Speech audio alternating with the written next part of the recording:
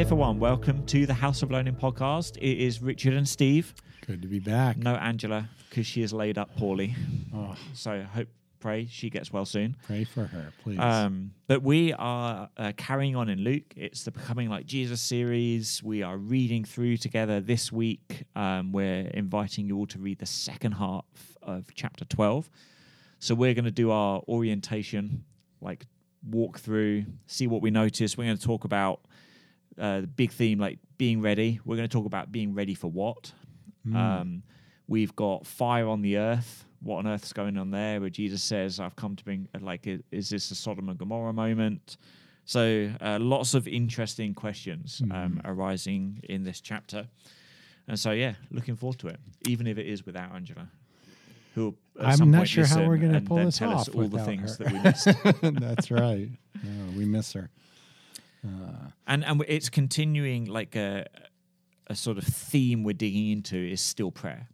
So even though this doesn't directly talk about prayer, Luke has raised the theme, and it seems like a lot of then how we respond to the things Luke's continuing to talk about is going to involve prayer. And it's a little bit of a theme in the text and a little bit of something we think God's calling us to as a church to dig into. So we're trying to see how what's coming up in Luke could continue to relate to that as well. So prayer, big theme for us as well. Yeah, and that's been just for us in our community group and in the young adults, like it's been so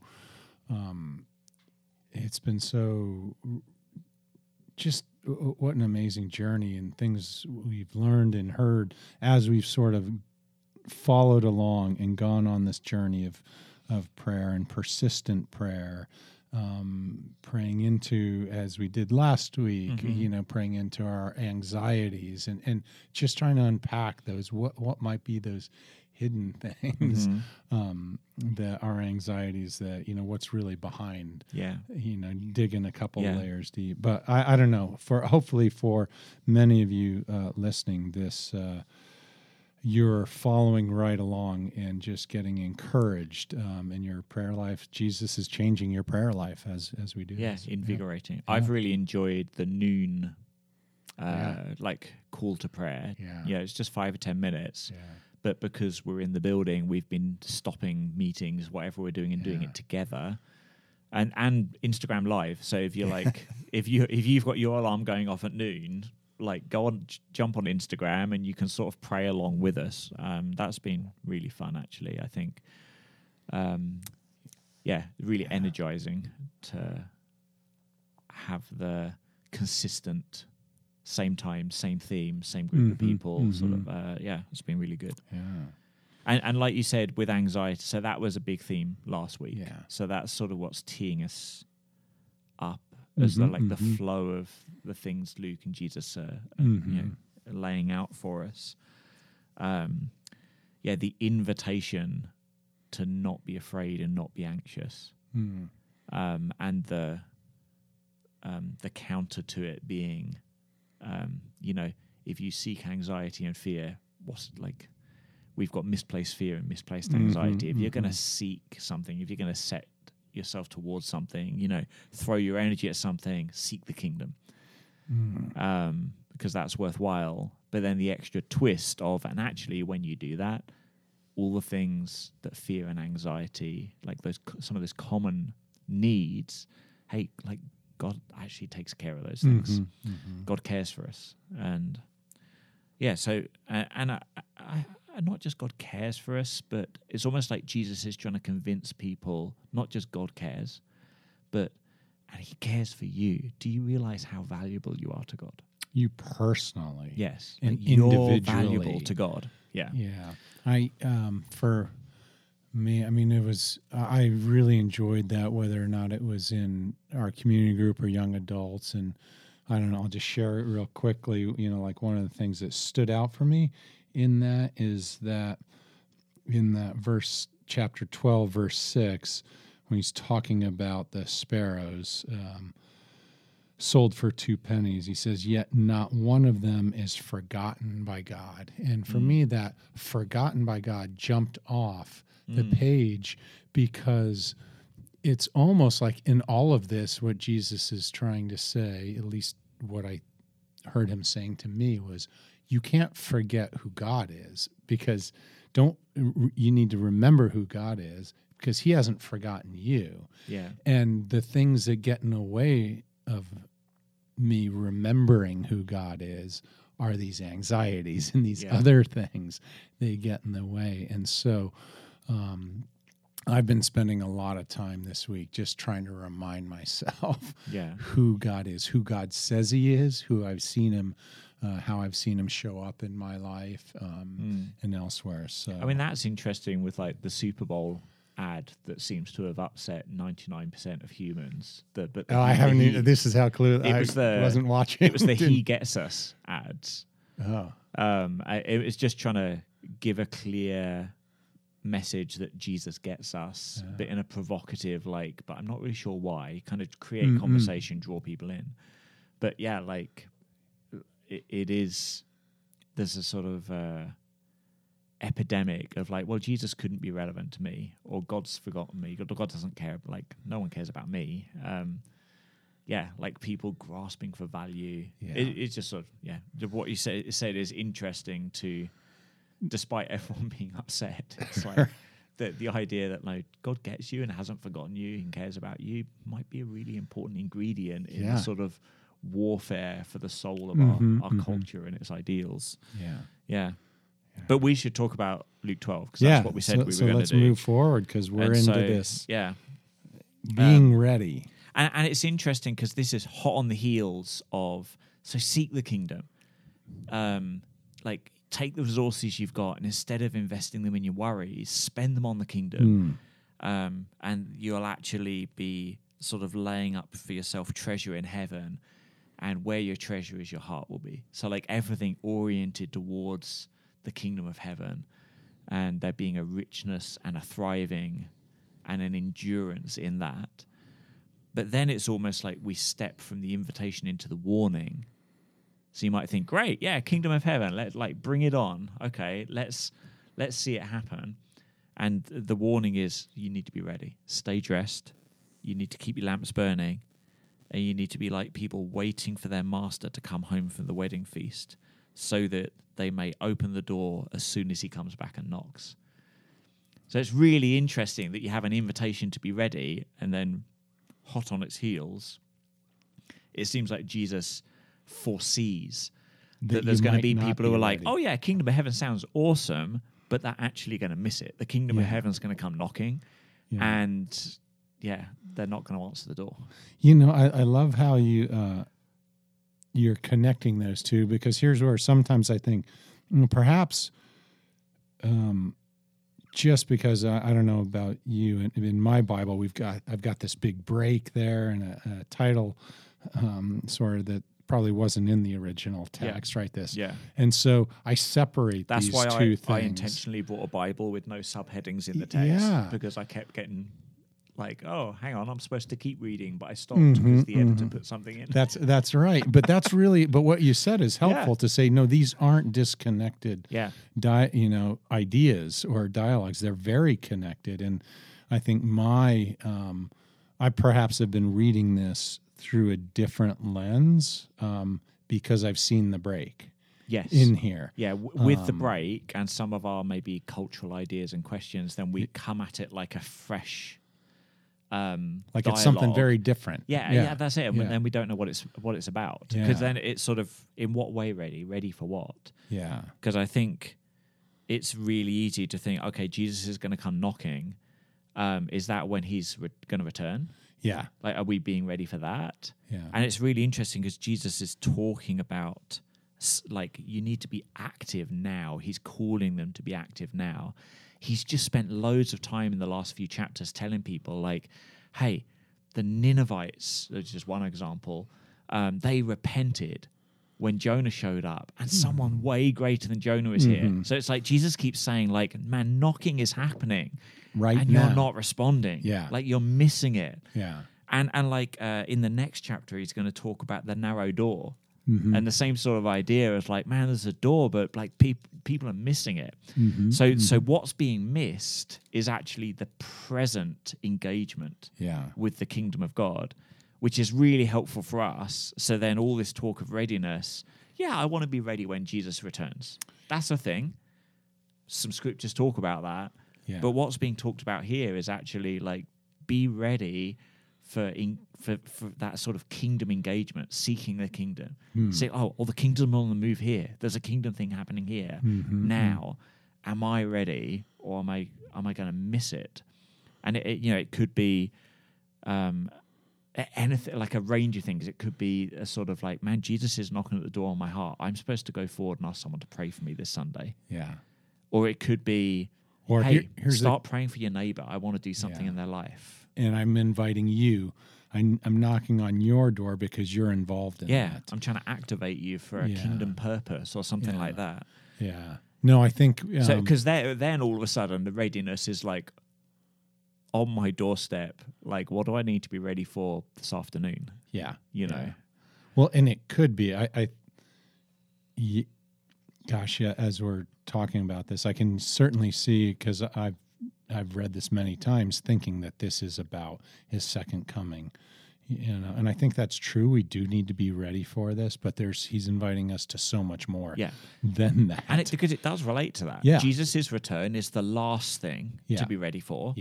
But we're supposed to be ready for everything that's now. The kingdom his of kingdom God here is now coming from now all the way to that. Really and with all Luke's warnings of people like, you're missing it, guys. Pay attention. Wake up. It's like Jesus is trying to wake people up. I think this is a part of that as well. He's like, man, seek the kingdom, but wake up and don't miss it. And then I love that we have the affirmation of what happens when we're ready, and how being ready for Jesus and the Father and the kingdom. I mean, this is pretty profound. And what's that verse here, just so we get people oriented? Verse 27. I'll read it. Yeah. He says, blessed are those servants, so the ones who are ready, who open the door as soon as Jesus knocks. Because 37. Sorry, that's okay. Man, our eyes are... I've got a Bible without subheadings, but I really need a large print one. Okay. Sorry. Oh, yeah. Blessed are those servants whom the master finds awake when he comes. Truly, I tell you, and here's the surprising bit. This I'm expecting to read, he'll say to them, well done. Like, I'm not going to sack you. I'll pay you wages this month. You know, I'll even buy an extra pizza for the workroom. Like, what sort of thanks is it going to be? The master will actually dress himself as a servant and have the servants recline at table, and he will come and serve them. That's a head scratcher. It's not what you would expect. No, it's to follow a real that surprise, which is often like Jesus' parables. Is the surprise is that extra thing that like made people walk away, scratching their head, pondering, what's going on. So surprising. And it, of course, makes me think of Jesus washing the disciples' feet, and just showing them that his posture, the kind of leader and the kind of king and the kind of God he is going to be, is I love not to be served, but to serve you. You know, that even takes me back into from last week when he's talking about worry. And when he says, your Father is pleased to give you the kingdom, to give you all these things. And we see that continuing. And his pleasure at giving this looks like him serving us. And this is the upside down way of God. Like God's perfect love that he is, that perfect being, that perfect life finds fulfillment in being given away. And so God gives himself away to us and makes his perfect safety and security and purposes available for us, so we have something to give ourselves away to perfectly as well. And in that exchange, everyone gets fulfilled. But this is kind of surprising for people to have heard. I mean, for the Jews, God's consistently try to reveal himself as I'm your Right. provider. I care for you. I want to look after you. But I mean, for anyone in the ancient world who, basically the worldview was, what we do is we believe there's loads of deities and we need to basically serve them and butter them up to keep them on our good side so they don't get annoyed and take us out. Yeah. This is so counter to like the majority views surrounding Jesus and the whole rest of the world, Well, and even in this analogy where he says he's going to have them recline at the table and come wait on them, it's almost like that, hey, all these gods, these deities that we've got to serve, and hopefully we can find the table scraps. He's saying, no. Yeah. This is very different. And it's really interesting what that kind of readiness and willingness to serve and step in to seek the kingdom is. I think that idea that we need to earn something, we need to perform in some way, it still so infects us. Yeah. And it's really interesting. Like you could maybe start serving on Sunday somewhere, or something like that, out of a sense of duty. Well, duty rightly understood can be a good thing.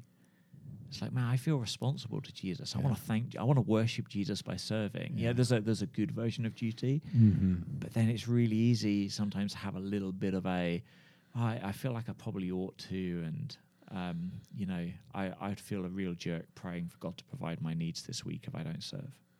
And that's and isn't that that's not quite right? Do you think that's a little bit of, hey, I have to, because if I do, then somehow God will owe me. Yes. As opposed to... Or if I don't, he'll get me. That's right.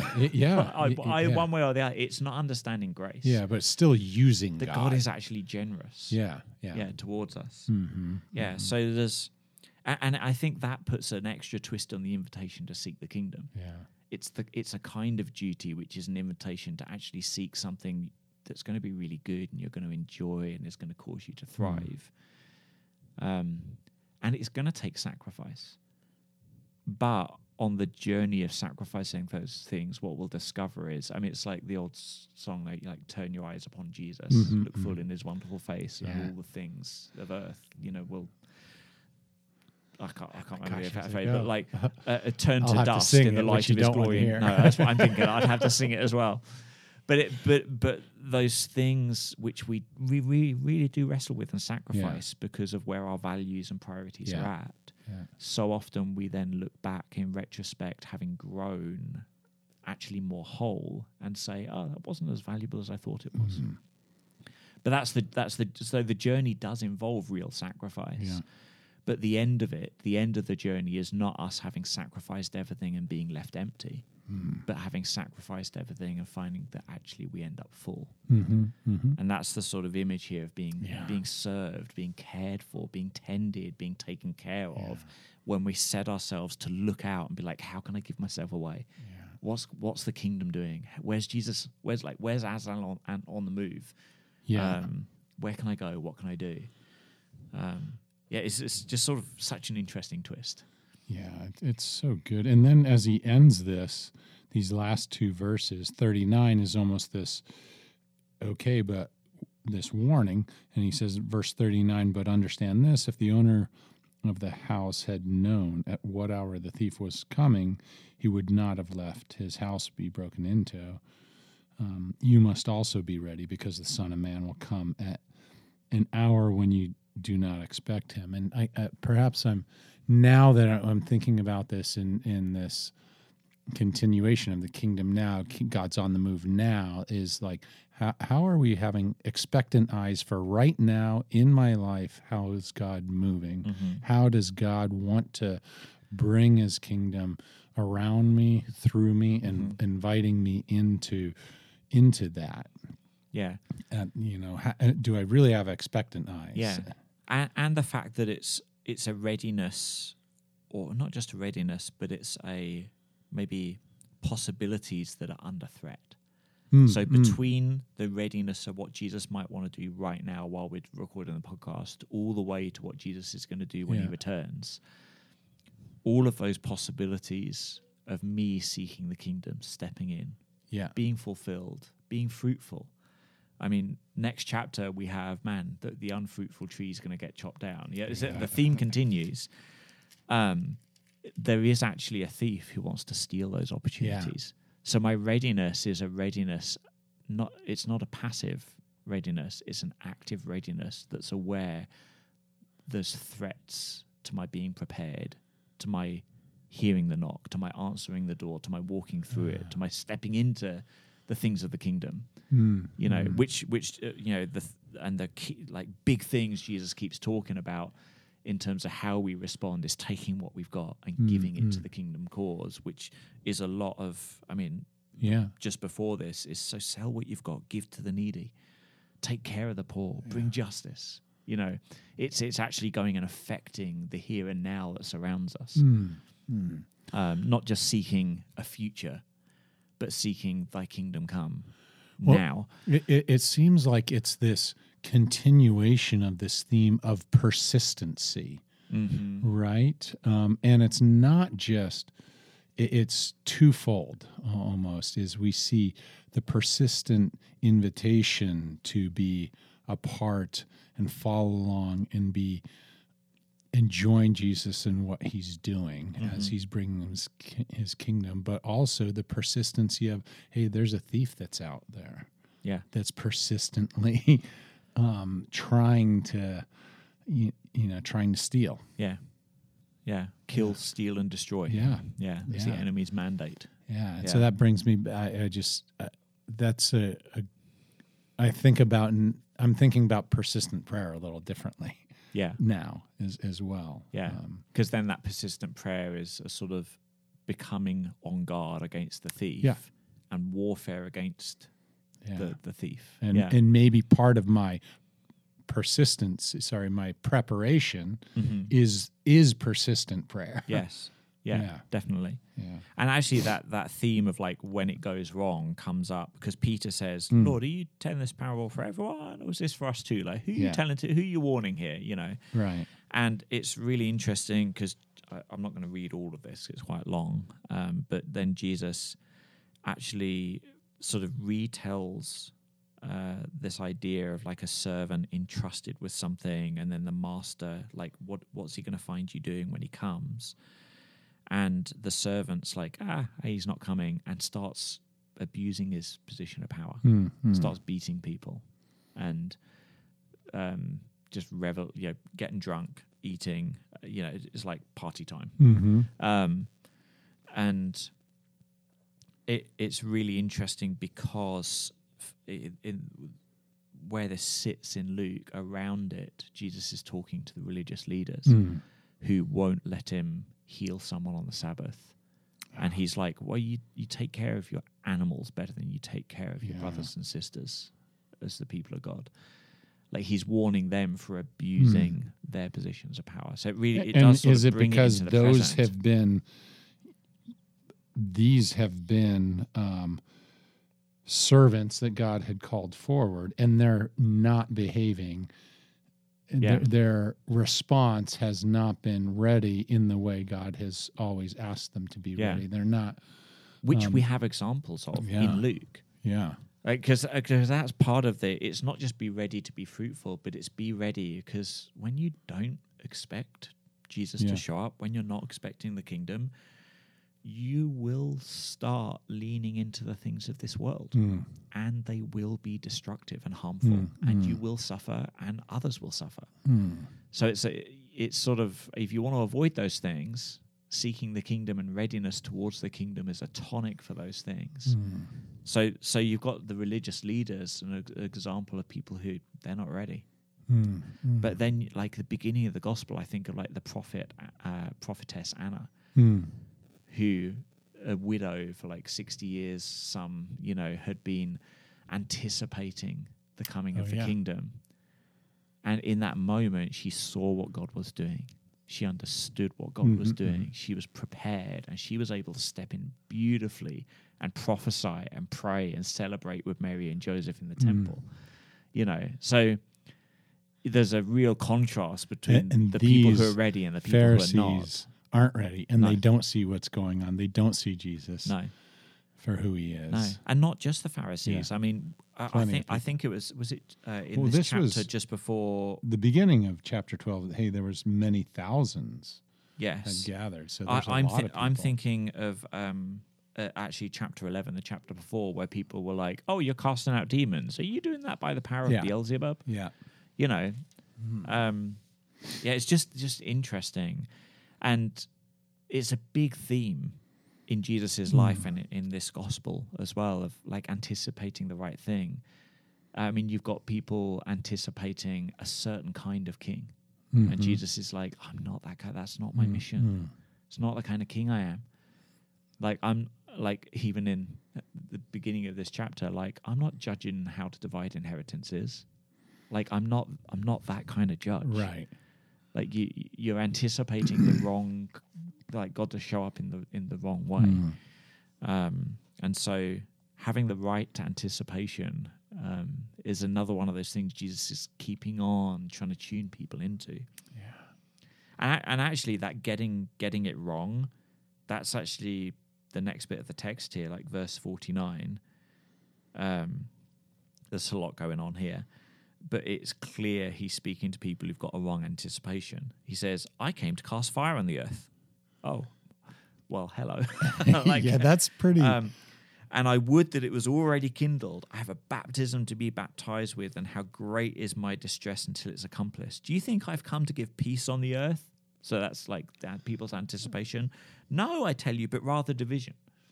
And then describes like that division will even be like in the middle of households, in the middle of marriages, in the middle of siblings, you know, in the middle of deep relationship. There'll be what division is he because of saying? Jesus. Because that's a hard thing. This is an abrupt kind of in your, like, let me really set expectations here. And society at large's recalibrate, anticipation at this time was they did want a Messiah to show up. Yeah. They did want God to move, but they thought God was going to move to reestablish Israel as a kind of central kingdom of the world, existing in peace and prosperity.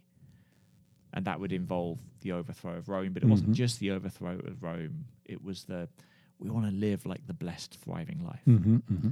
Like, we want a return to Eden, which is God's mandate. What's confusing them is what Jesus is doing is he's going to inaugurate a kingdom which, as it grows, is going to bring the Eden reality. And on Jesus' return, like the Eden, heaven and earth finally come together, reunited, will be accomplished. And so, but they're expecting it all here and now.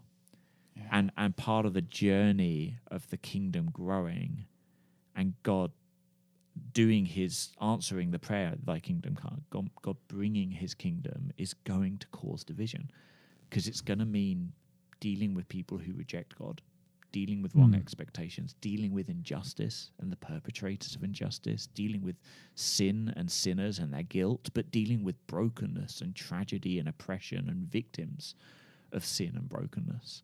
And all of these things are actually going to stir division. They're going to create division.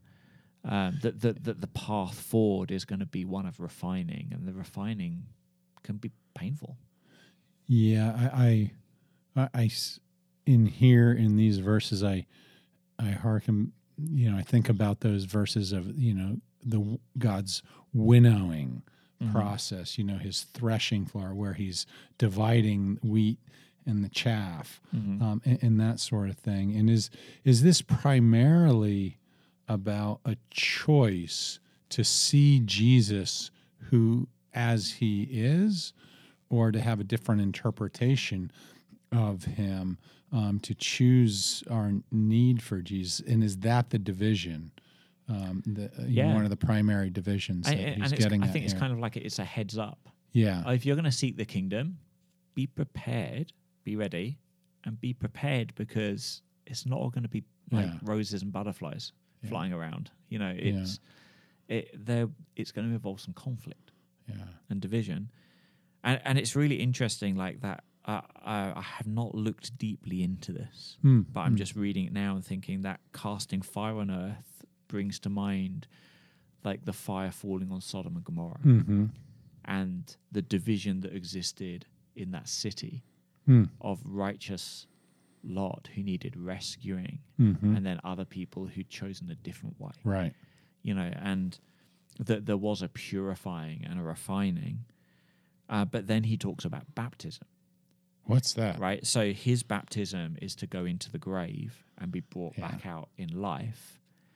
Do you think that would have confused people because they've seen him baptized, And that's it. earlier, and That's I'm like, the clever thing he's doing. I Yeah. think he's sowing the seeds for them to connect his baptism With and his his death. resurrection, and also with what John said about he will baptize with the Holy Yeah. Spirit and fire. So that theme comes together. And then in Acts, when they are baptized with the Holy Spirit comes as tongues of fire. Yeah. But it's tongues of fire, not Sodom and Gomorrah fire, but God's temple presence, the pillar of fire in the middle of his people, his presence fire. And so there's a lot of themes coming together in one sentence that are to do with God. You just blew me away here, because now I read that is maybe I don't want to read into the text too much, but I guess what that stirred in me is this: I have come to bring fire on the earth, and how I wish it were already kindled. But then we'll see for example, later in John, when he's promising the Holy Spirit, and he's almost saying, gosh, I wish the Holy Spirit were here right now on all of you. He can't wait. I can't wait. God That's what I can't wait. came to do, Yeah. is to bring the Holy Spirit. But I've got to But go to the cross. He's got to go to the cross, because For that's that to what's happen. going to make it possible. Oh, that's awesome. Yeah. That's awesome. because not only does he have to go to cross to not release the vengeance of the Holy Spirit on injustice, but the cross remakes the mold of humanity. Yeah. So it's possible for humankind to then exist in right relationship with God again. And so he needs to it's almost like he's talking about the kingdom's here, I'm here, the narrow door, like these sorts of invitations. But to actually walk through the door into a new born again way of being. Yeah, like he talks to Nicodemus, he says you got to be born again. Yeah. But he can't be born again until the cross. Well, and he's really saying, like, the cross is the thing. Yeah. That's going to cause this division. It makes all these because possibilities what real. I do on the cross and what I do in my resurrection is what is going to be the dividing line, like how you see that. Yeah. And as the Holy Spirit then works, like making a new people with a new way, anticipating new and different things, kingdom things, it's going to bring division. And it's interesting because this theme then of anticipating the right thing continues, because he tries to almost engage the crowds and say, you guys, you do anticipate things, but you're not doing it right. Because he says, hey, So when you see a cloud... This is in verse 54. verse your 54. beginning. Yeah. He says, when you see a cloud rising in the west, you know, it's going to rain, and it happens. When you see the south wind blowing, you say, it's going to be really hot, and it happens. You hypocrites. You know how to interpret the appearance of the earth and sky. How do you not know? Why do you not know how to interpret the present time? So he's sort of saying to them, you have the ability to interpret, but there's something hypocritical about you because you are not engaging that ability in the way that you're looking at what's actually happening with me and you now. What's standing right in front of you Yeah. right now, and these things I've done. And so now I think of, hey, you saw me healing on the Sabbath, but healing miraculously. Yeah. Or even like the thing you said about like Jonah and the Ninevites. Yeah. It's like, I'm like more of a deal than Jonah. And like the Ninevites repented, and you're not even interpreting what's going on. Yeah. But it's interesting because it is another warning. He's trying to call people who are missing him and his message and what's going on. He's trying to shake them up. Like, look, watch. You need to look again. You're getting it wrong. You think you know what's going on, but you're getting it wrong.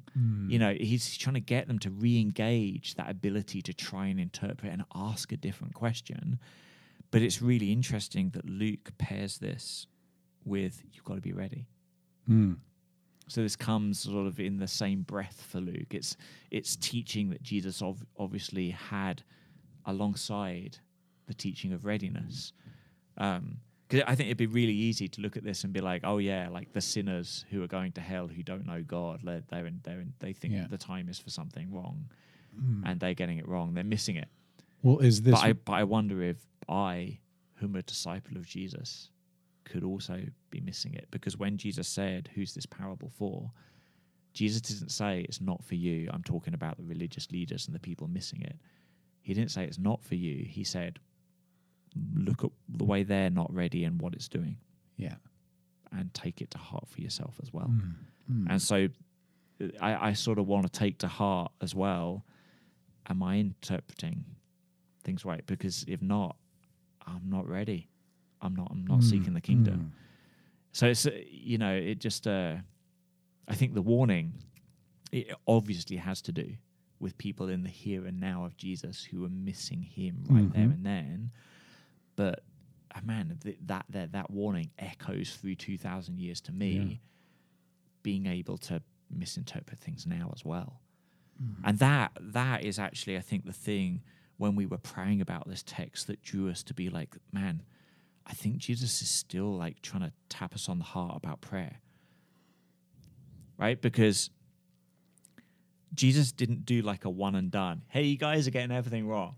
Okay? You're misinterpreting everything. Okay, I'm off. There'll be a cross and some stuff after that. No, he keeps going around talking about the kingdom, trying to invite, trying to warn, trying to reveal what the kingdom's like, doing kingdom things. Like he's constantly trying to push those things into people. Like Jesus isn't walking around now, but he's left us his word and he's left us his presence by the Spirit. And the part of the job of the Spirit is to reveal the things of Jesus and the Father to us. And where's our ability to deeply tap into that possibility is prayer again. Yeah. Like prayer is so pivotal for me, being like, I want to be ready. How can I be ready? What should I be ready for? What's the opportunity? How do I seek the kingdom? How do I interpret the times? Not just the times in... Yeah, I think there's an interpreting the times. I've seen it as like a label on a conference, and basically the message of the conference is the whole world's going to hell in a handbasket. Yeah. So don't get involved in anything other than your church, But actually, like, I might not be interpreting the times by, a new neighbor might have moved in, and something might be going on, and I'm observing them and thinking, these jerks, I want to pray they move out. And the Spirit's saying, no, you're misinterpreting it. Yeah. They're broken and upset because they've got pain in their life, and I want you to go minister to them. So good. Right? But prayer, my ability to figure those sorts of things out is so limited. But why would I try and figure it out by myself? I don't need to. I can live in that constant state of being tuned into the Spirit, because the Spirit lives in that constant state of presence to me, because he lives in me. And he lives in me with the purpose, not just of refining me, but mobilizing me. That's the point of temple presence. It's a temple with open doors. Yeah. So so that like leads me into the prayer conversation, the all of these warnings. And then as he finishes this off, like I love how you connected that preparation with, connecting that with the sign of the times, and then also like this preparation of this last part about starting at verse, is that? Oh, the last 57, yeah. Yeah, onward. My eyesight's getting better. I can read it now. Mine's getting worse. Why don't you judge for yourself what is right? Because this is a little bit of a twist or a left turn a little bit. It seems to be, but I think this is an example of misinterpreting, doing the wrong thing. Yeah.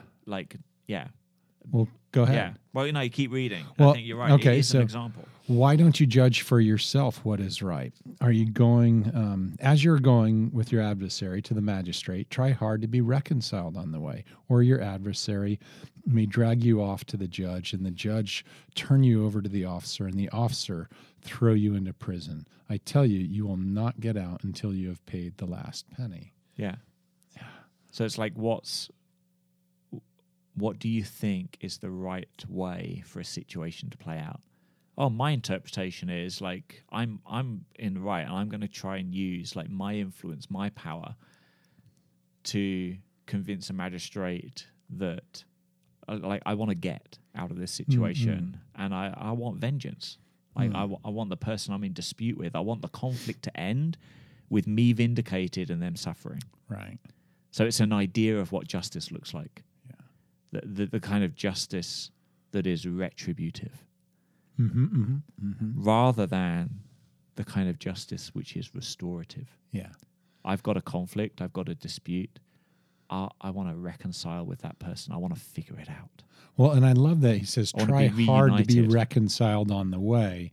And I guess as I'm thinking of connecting these two, I'm trying to say he starts with our inner, some of these interpersonal things. That's one of the first things that comes up, like, and actually being prepared is like these interpersonal reconciliations. It's about reconciliation, not about this your view of judgment, your view of being right. Because let's face it, in my selfish view, all the time, I think I'm right all the time, and so but there's if I stick to that attitude as opposed to being reconciled with you, frankly, my view of judgment will most often be proved wrong, and I'm going to be in trouble. Yeah, and that's it. It's the kind of proved wrong. It's almost as if Jesus is saying, "Hey, the thing you think is normal, the thing you would actually have a reflex of, oh yeah, do this.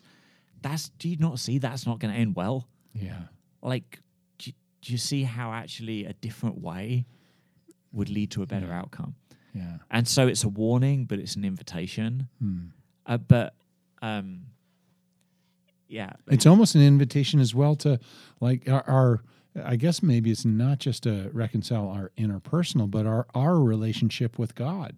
Yeah. Too, because if we want to say, hey, we're right, you're wrong, is he saying, hey, that ain't going to end well for you.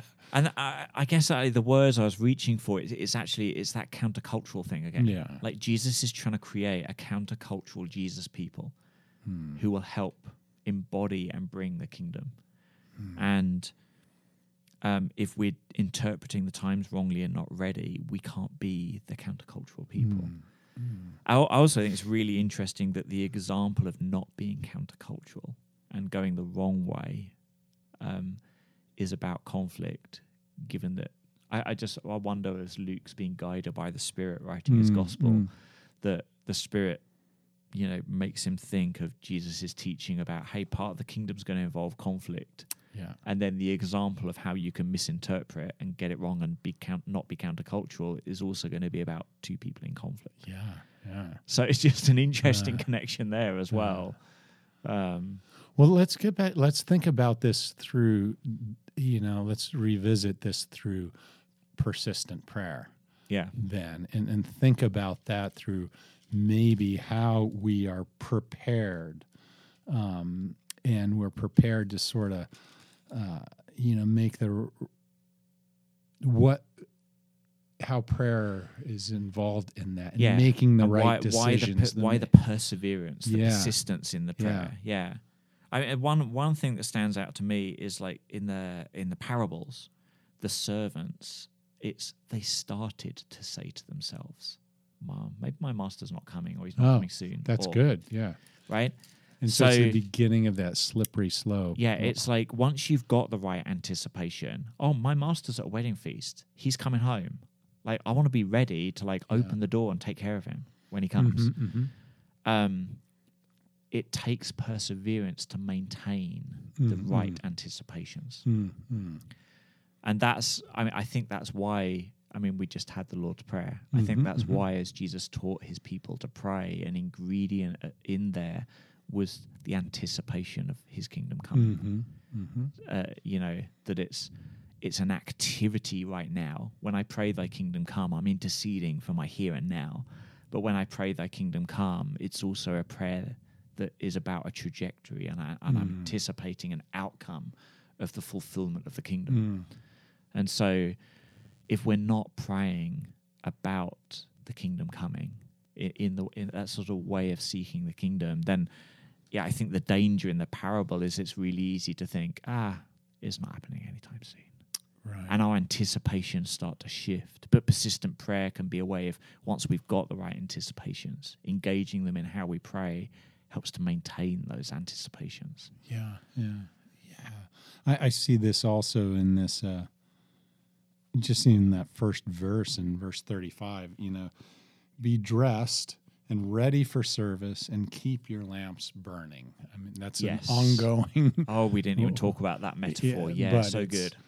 Continue to be doing that. Like Yeah. if that light goes out, I